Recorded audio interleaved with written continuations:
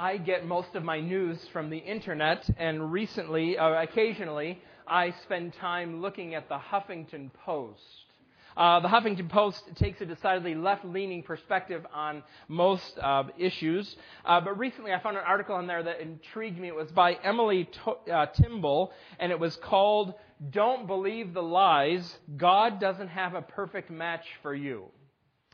Basically, the article was a critique of a lot of the online Christian dating sites that promise that they can find the one, the only God-suitable, God-sent, God-ordained, sent from heaven husband or wife for you. In the process of the article, she critiques the idea that there is one person, or that God's intended way for us to find a life partner is to look for the one. She says, no one is perfect, and the idea of finding a perfect match can actually come from a rather self-centered, non-biblical view of marriage. It was a good article. I could recommend it in many ways. What interested me after I read the article was the comments at the bottom. This is very interesting to me. My guess is that most of the readers of the Huffington Post would not describe themselves as Orthodox Christians. Here were some of the comments that they wrote. One of them said, in the article, she argues, Emily Timble, argues that the idea of a soulmate is not God's idea. Here's what one of the commentators said. Actually, Emily, you said far more than you are intended. You are correct that the notion of soulmates is completely man-made. But then so is the notion of any God, too. Here's another one. Of course there's no such thing as God's perfect match for you. If God even exists, He doesn't care who you're dating. I edited that word. He's got a cosmos to deal with. People are ridiculous.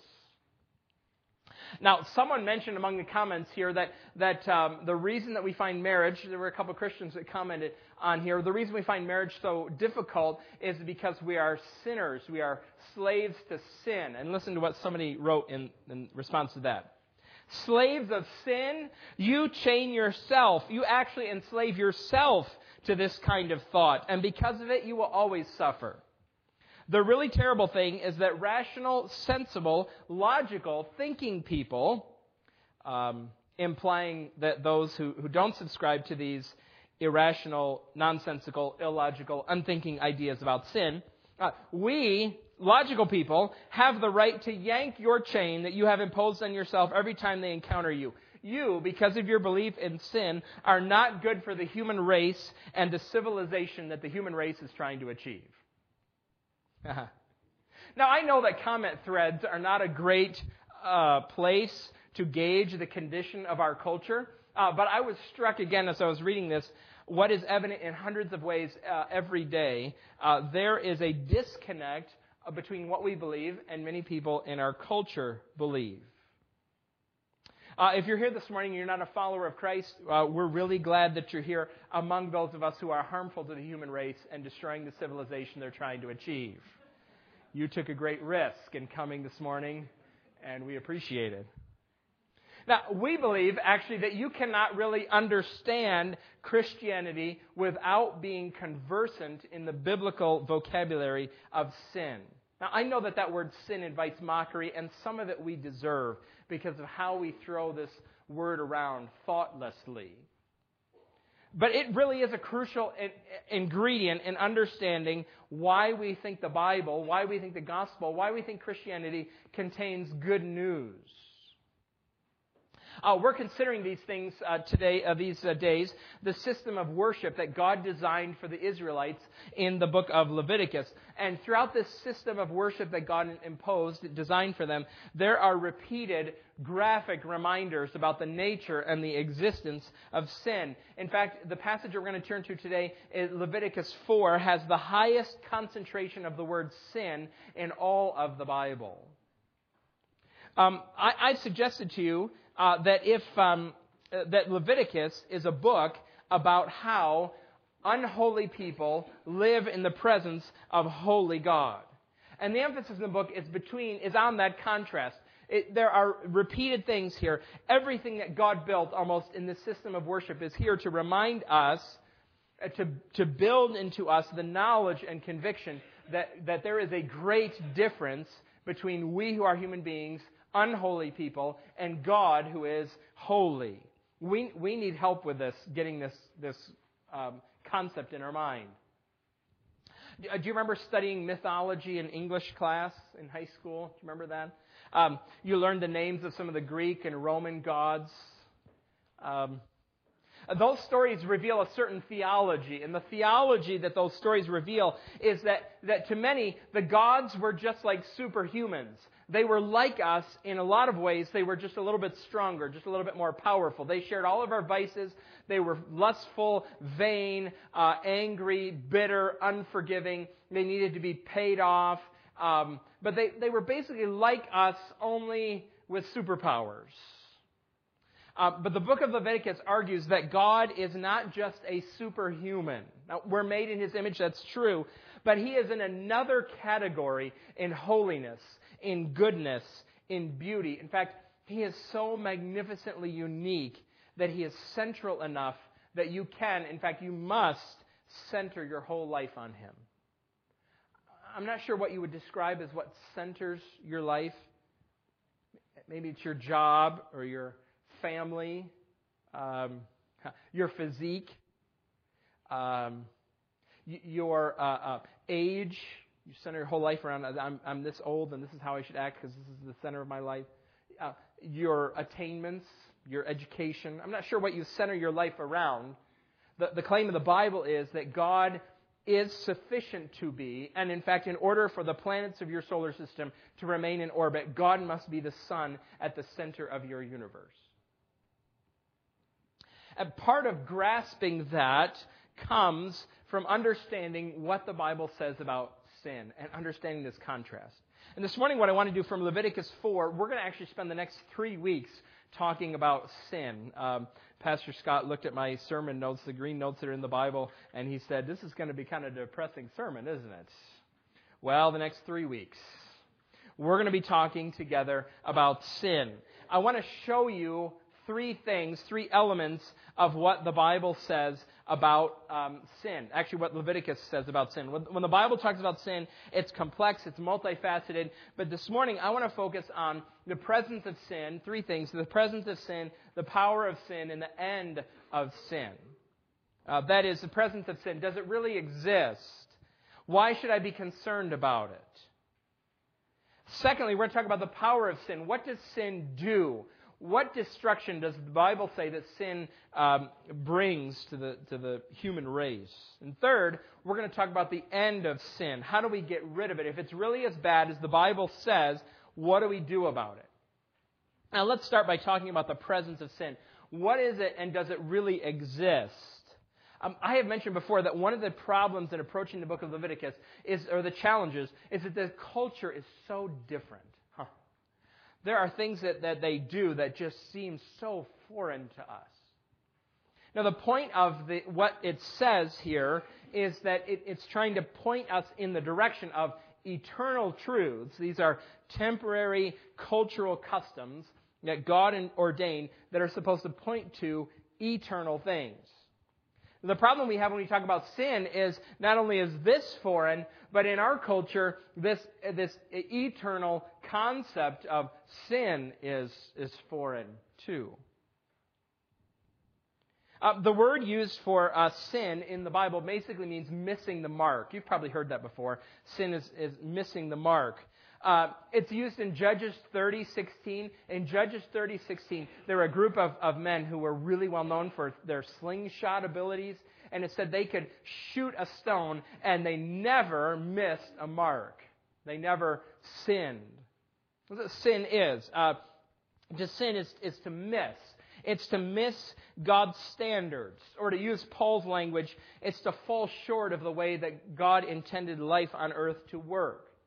And from a Christian perspective, this is what we say about the world. This is why the world is in the condition that it's in. Why it is so broken. We live, to use very shorthand, we live in a Genesis 3 world. A world where sin was introduced and its ruinous effects are everywhere. It doesn't matter who you are, what religious faith you believe or no religious faith, you have to in some way explain why the world is broken the way that it is and why it matters that it's broken the way it is. The fact that it's broken is almost indisputable. Just think about some of the things that you have been reading in the newspaper recently. They all testify to the fact that something's not right. In the last 2 years, 60,000 people have been killed in Syria due to civil war. Not too long ago, Harvard University, one of the most prestigious schools in America, suspended a significant number of students for participating in the largest cheating scandal in American education. Did you hear the story? I'm sure you did. A bus driver this week was murdered, or in the last couple of weeks. A bus driver was murdered, and a little boy was kidnapped in Alabama and held in an underground bunker.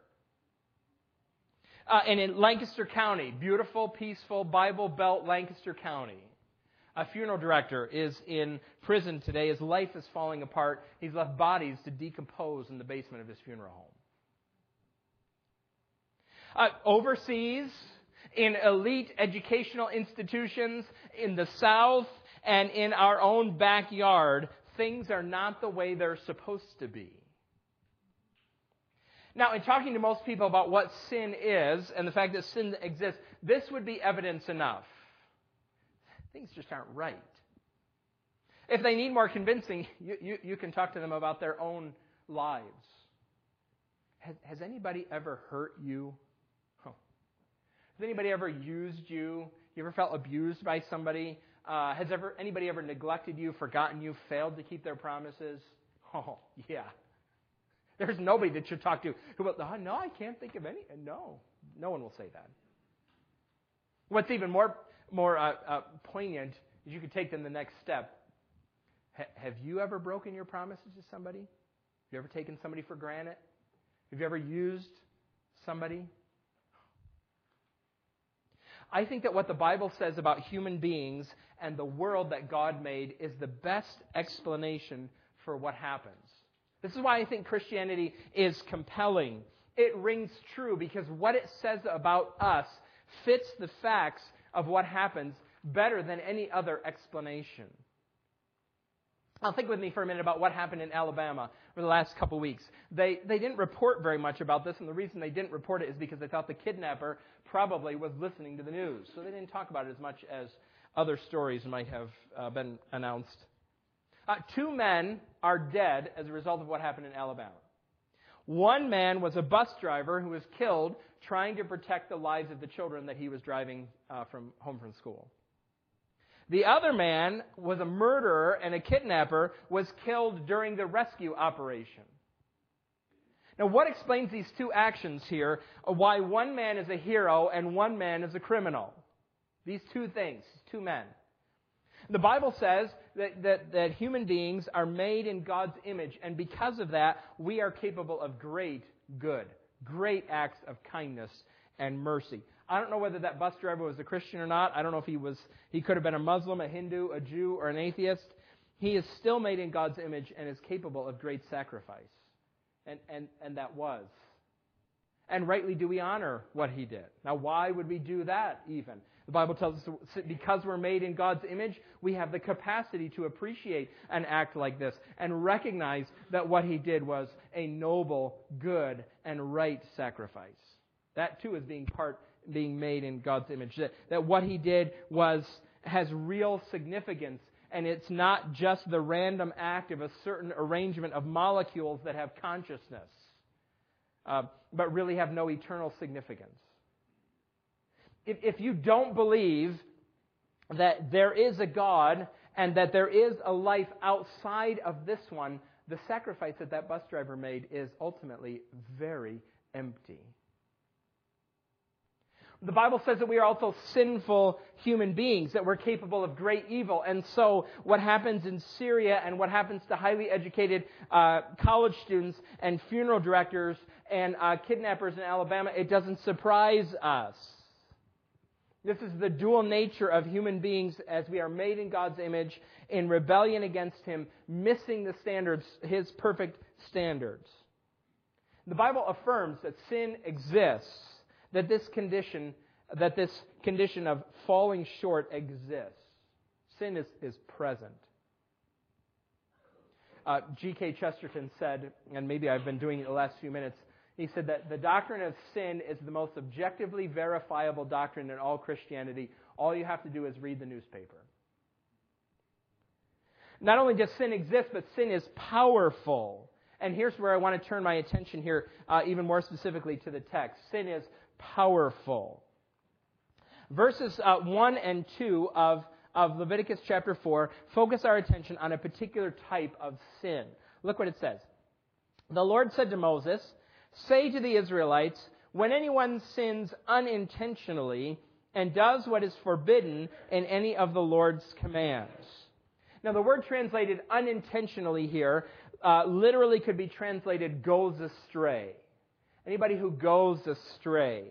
I'm not sure that the word intentional or unintentional is the best translation, because you can go astray intentionally and unintentionally. Just think about this.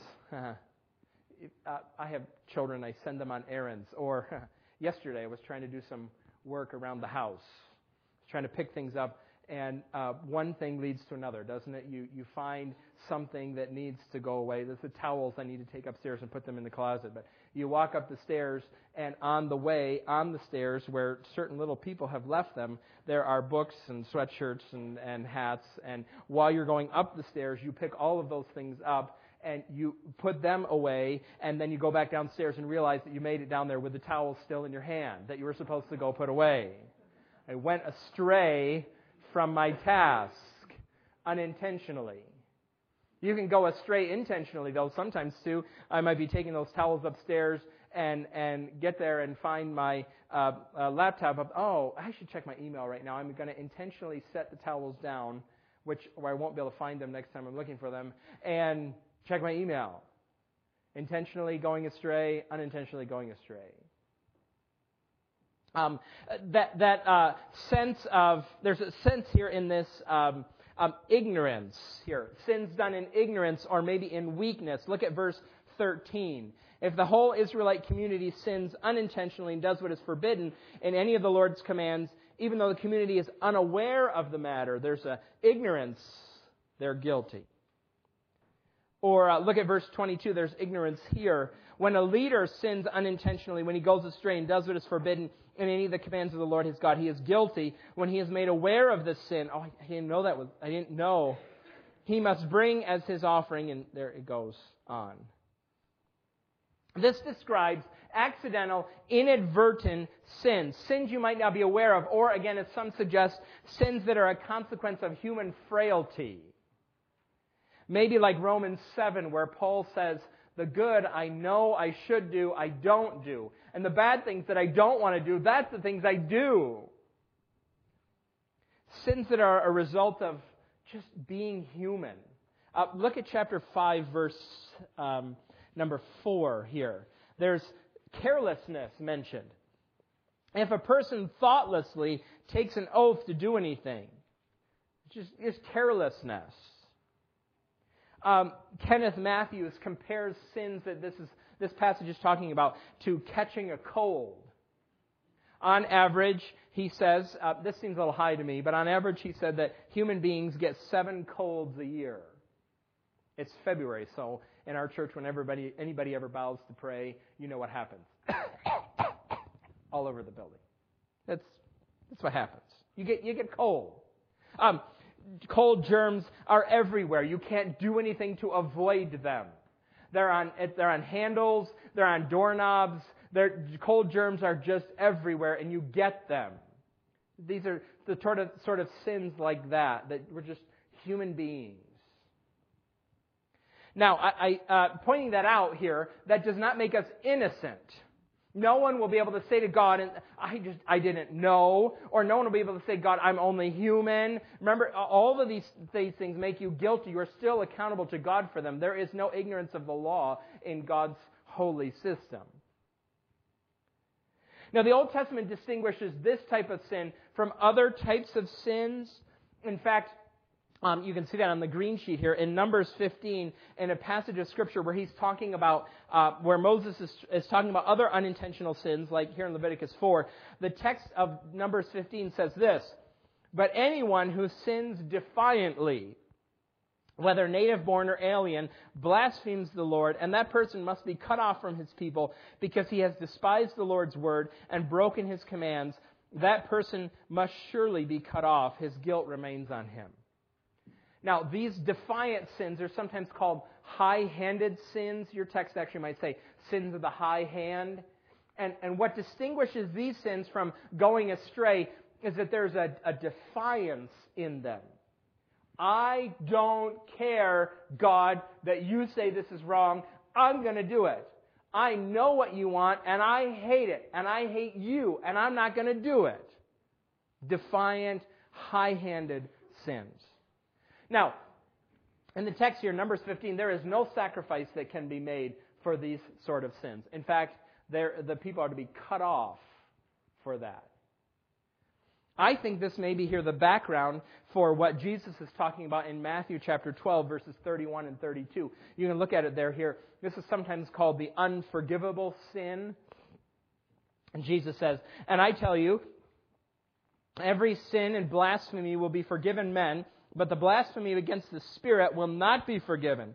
Anyone who speaks a word against the Son of Man will be forgiven, but anyone who speaks against the Holy Spirit will not be forgiven, either in this age or in the age to come." Have you ever talked to somebody who says, I know I committed the unpardonable sin, and God can't possibly forgive me? Have you ever talked to somebody like that?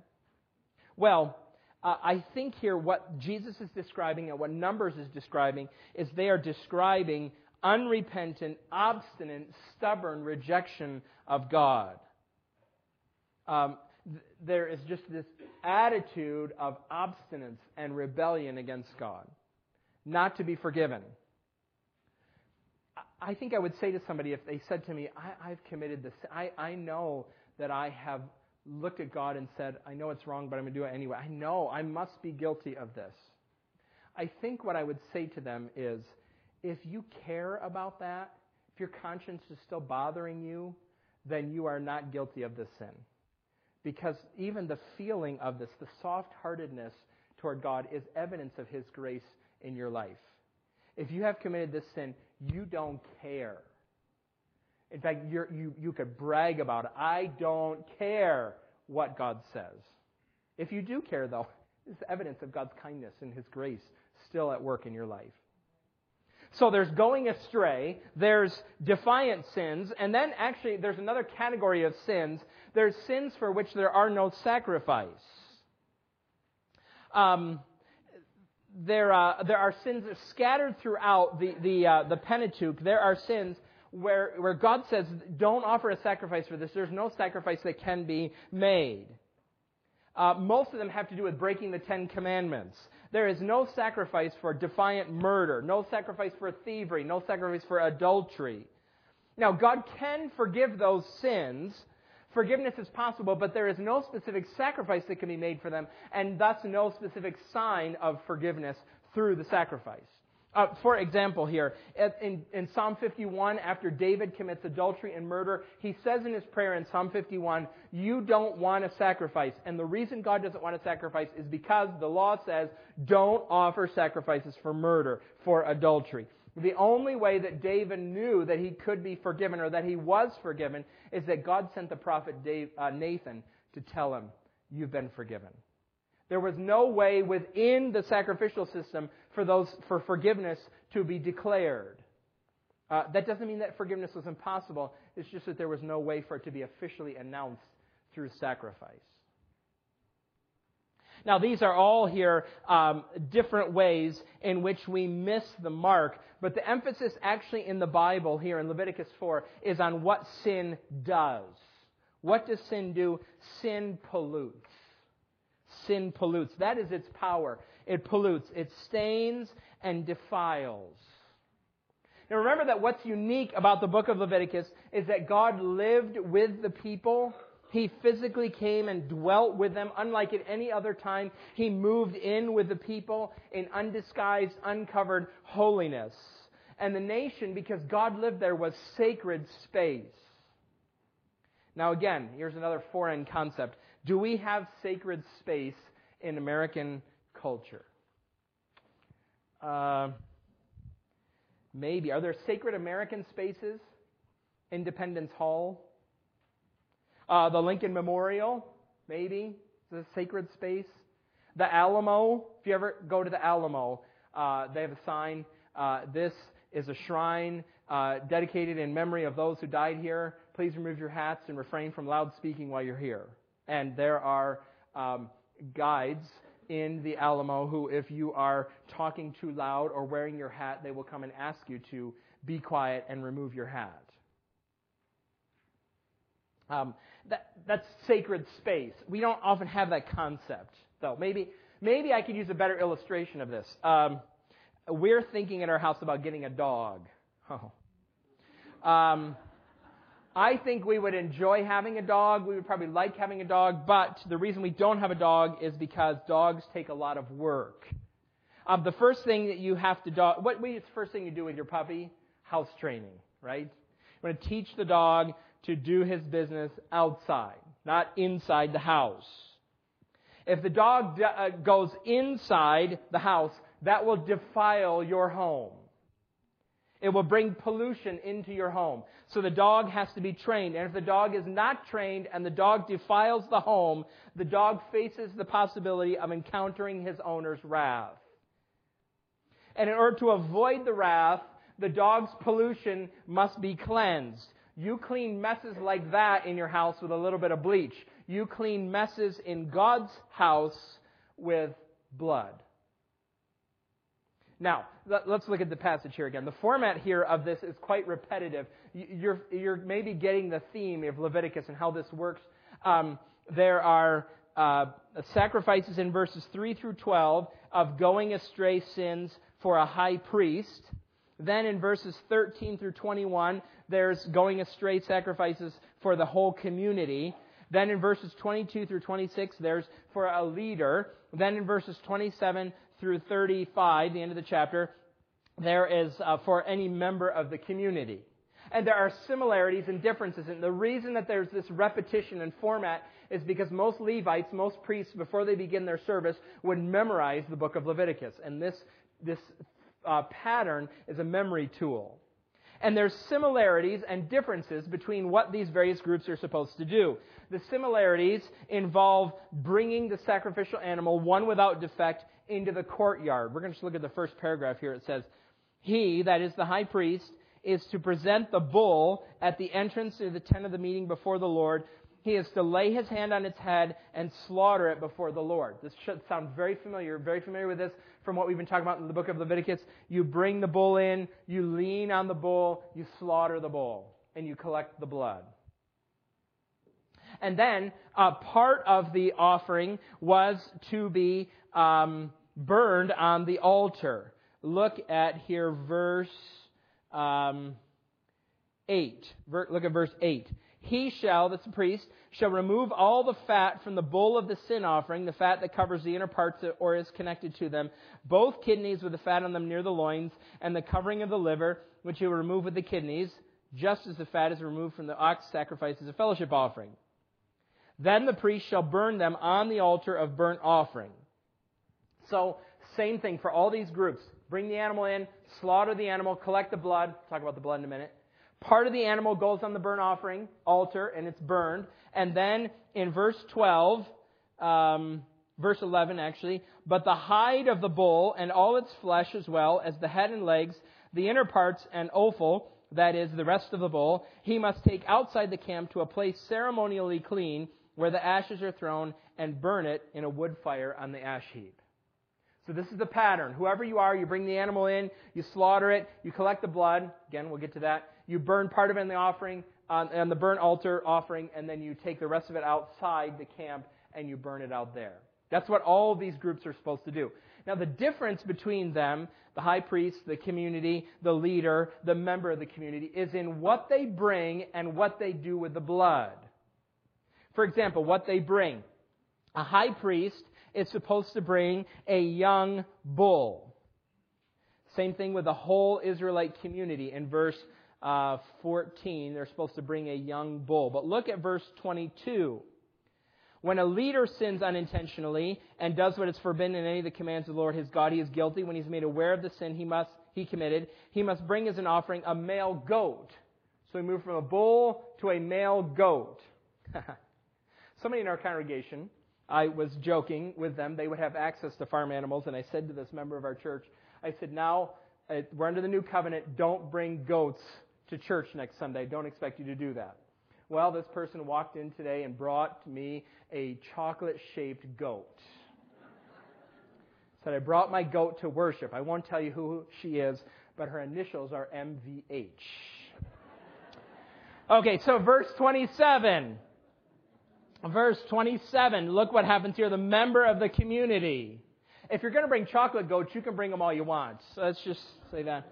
All right, verse 28 here. This is a member of the community. He must, when he is made aware of the sin he committed, he must bring as his offering for the sin he committed a female goat. All right, now look at chapter 5, verse 7. When he brings the sin offering, he cannot afford a lamb, he is to bring 2 doves or 2 young pigeons to the Lord. And if you can't afford 2 young pigeons, verse 11 of chapter 5 says, if, however, he cannot afford 2 doves or 2 young pigeons, he has to bring as an offering for his sin a flour, a tenth of an ephah of fine flour. Now, why are these differences here? I think what they're trying to do, what God is doing, what He's announcing through this, is He is saying to the people, there is no exemption from this. It doesn't matter who you are. Sin is a universal problem. It's not restricted to the poor or the wealthy. And whoever you are, how much power, however much money you have, when you sin, you bring an offering. Money and power can be confusing filters in our society, don't they? When you try to determine right and wrong and good and evil, things get confusing. In some circles, having lots of money or having lots of power means that you are good, that God is rewarding you, that God is blessing you. You're an upstanding person and you don't need to be accountable. I'm a powerful... How many times do you read in the newspaper some story about one of our congressmen... it's not limited to Congress, who violates some law but doesn't really get punished because he's a member of Congress. Does that make you mad when you read that? Well, it's not in God's system. In other circles, on the other hand, having lots of money means automatically that you're a cheat, that you're a thief, that you're a scoundrel, right?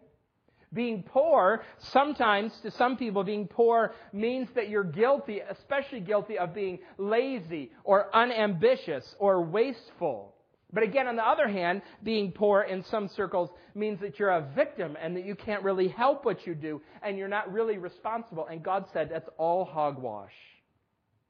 Doesn't matter who you are, doesn't matter how much power you have, doesn't matter how much money you have.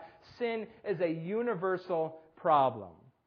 Something that we all must face, irrespective of our age, our race, our economic status, our educational background, our position in society. This is something we are all guilty of. Now, that's the difference in the animals. There's also difference here in what you do with the blood. Look here at what the high priest is supposed to do with the blood. Verse 5. Then the anointed priest of chapter 4, verse 5. Then the anointed priest shall take some of the bull's blood and carry it into the tent of meeting. He goes into the tent itself with the blood. He is to dip his finger in the blood and sprinkle some of it 7 times before the Lord in front of the curtain of the sanctuary. The priest shall then put some of the blood on the horns of the altar of fragrant incense that is before the Lord in the tent of meeting. The rest of the bull's blood he shall pour out at the base of the altar burnt offering at the entrance to the tent of meeting. So a high priest is supposed to go into the tabernacle itself, and he's supposed to stand in front of the curtain that guards off the holiest place in all of Israel, in all of the camp. And that holiest place was where the Ark of the Covenant is. This is God's specific room. The tabernacle is God's house. The courtyard is God's yard, but here's God's room, and this is where He is. And the high priest is to take and dip and sprinkle 7 times blood on the curtain that separates him from that holiest place where only the high priest goes. Then he's supposed to take some of the blood and sprinkle it on the altar of incense that was in front of the tabernacle, in front of that curtain separating or between him and the holy place. Actually, some of Steve's artwork here pictures this quite well. You can see that blue and red and black there is representative of the curtain that separated the holy place from the holiest place.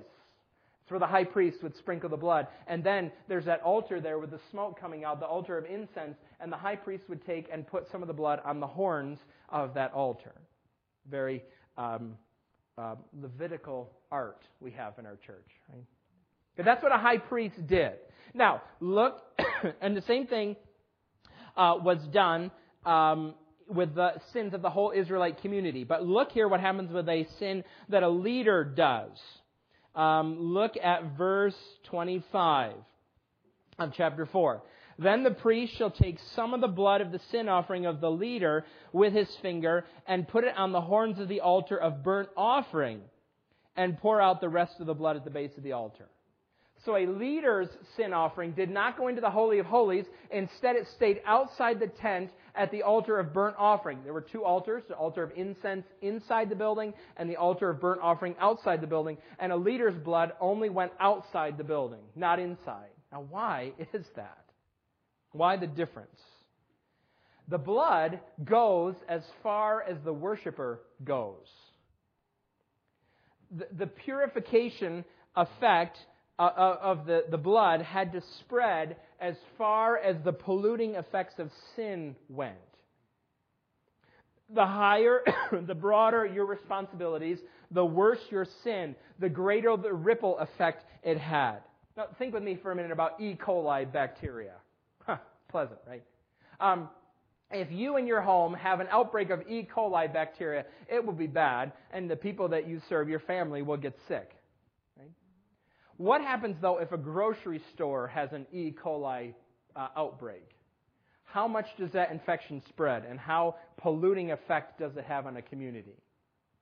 Well, the high priest, because of his authority, because of the role he plays, his blood, the blood for his sin offering has to go farther than it does for a leader in the community or a member of the community itself.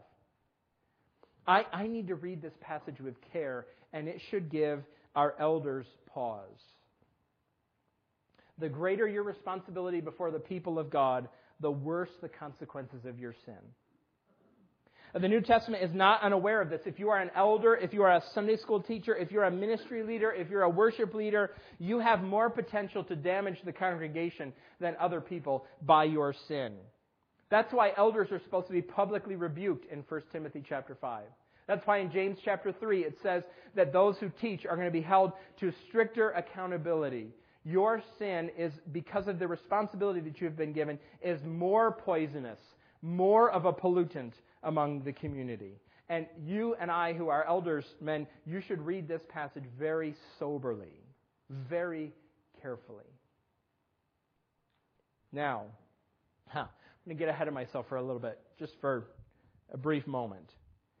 As we move through the book of Leviticus, since this offering purifies the sacred space, since it was the hygienic equivalent of bleach, saving the cleansing the polluted space, some people think it would be better to call this a purification offering and not a sin offering. In fact, your translation might say purification offering.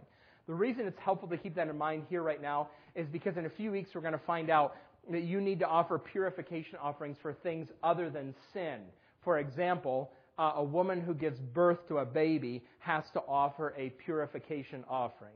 And now some of you will read Leviticus and you'll say, what is sinful about having a baby? Nothing. It just makes you ritually unclean, like sin does too. We'll talk about that in a few weeks. I'll just set that, you can think about that for a minute. The point here is that sin pollutes.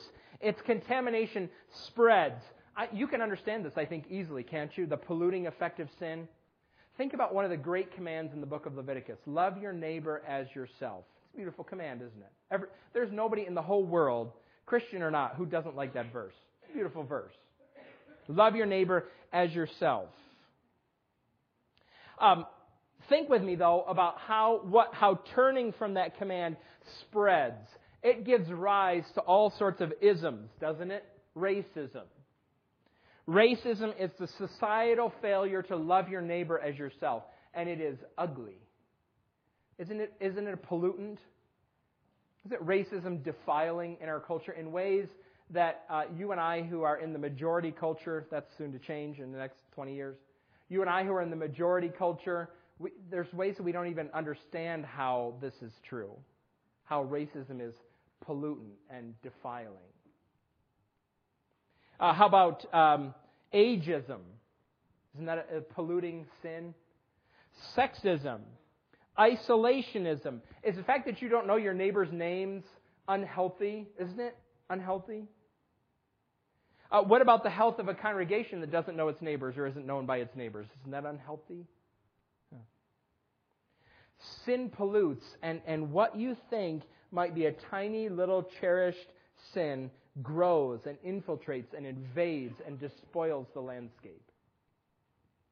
Maybe you can see this perhaps in how, too, the New Testament talks about sacred space. See, under the New Covenant, since Jesus has come, there is no such thing as a holy building.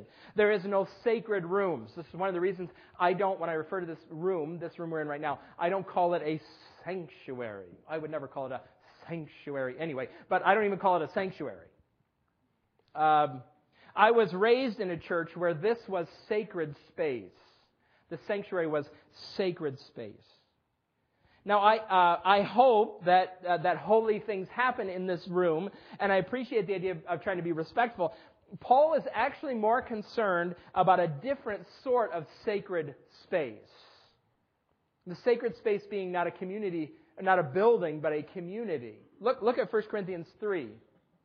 Don't you know that you yourselves are God's temple and that God's Spirit lives in you? If anyone destroys God's temple, God will destroy him, for God's temple is sacred, and you are that temple.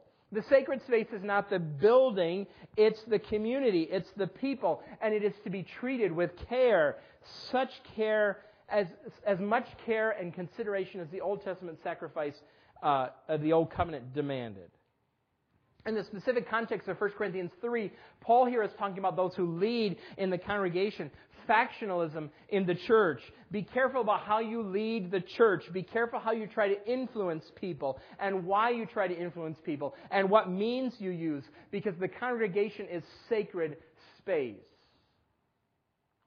As the passage continues in chapter 5, there's a defiling issue in 1 Corinthians 5, or the influence of sexual immorality. There's a man who has a relationship with his stepmother. Paul says, get him out of the congregation. Don't pray with him. Don't ask him to teach. Don't let him lead. Don't let him read Scripture, because the congregation is sacred space. The people are a holy community, and his sin defiles.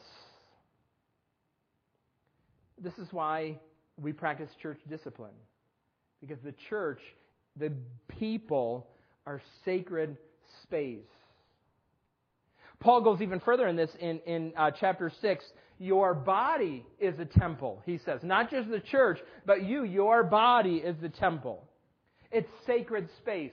Don't use it as a dwelling place for bitterness, for criticism, for gossip, for sexual immorality. Don't, Paul says in Ephesians 4, because the Holy Spirit lives inside of you, don't grieve Him by indulging in bitterness. Do not, brothers and sisters, take this matter lightly. Thousands and thousands of animals died to provide a dwelling place of God, and it was meant to teach you that sin is costly and it's toxic. Why do you tolerate it so easily in your life? Sin stains. Has anybody thought about Macbeth this morning?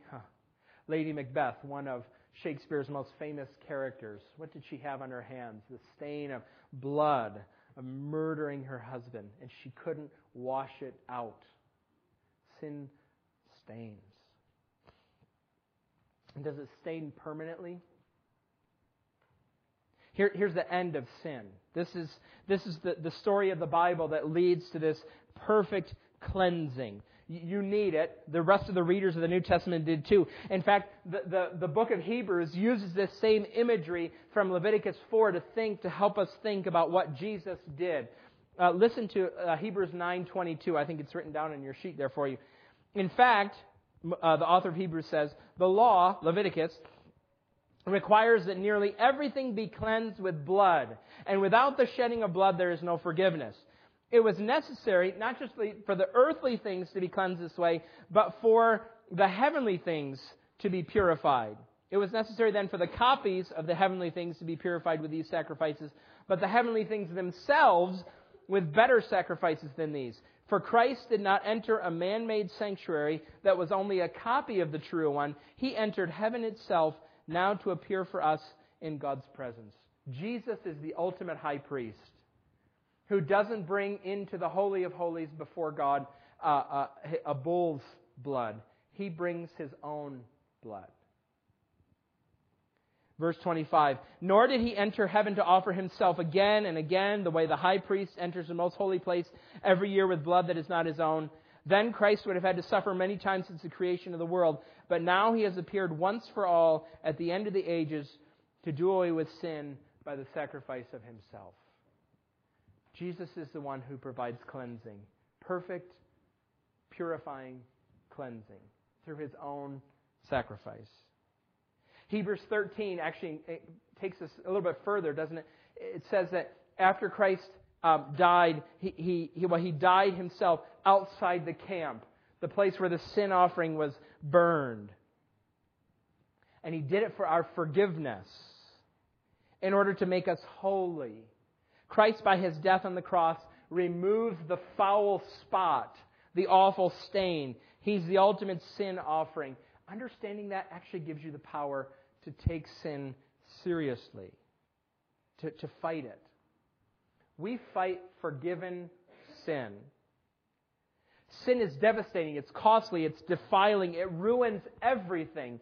But because Jesus has disarmed it, we can face it. We can confess it. We can fight it. We can resist it. We lived in Dallas for a number of years, and we were there one spring. There were terrible forest fires in Mexico. And the weather patterns were such that it brought the smoke right to the city. It was gray. It was cloudy. Sometimes you could smell it. It wasn't quite a smoky smell, but the air just did not smell right. People wore masks, some people, when they went outside. It was stale. People stayed inside. They were prisoners of the pollution. They were enslaved to the pollution. We are not slaves to the idea of sin, but we can be in slavery to sin itself. But because of Christ, it's not necessary that we be enslaved. Knowing this helps unholy people live in the presence of a holy God. Let's pray, shall we?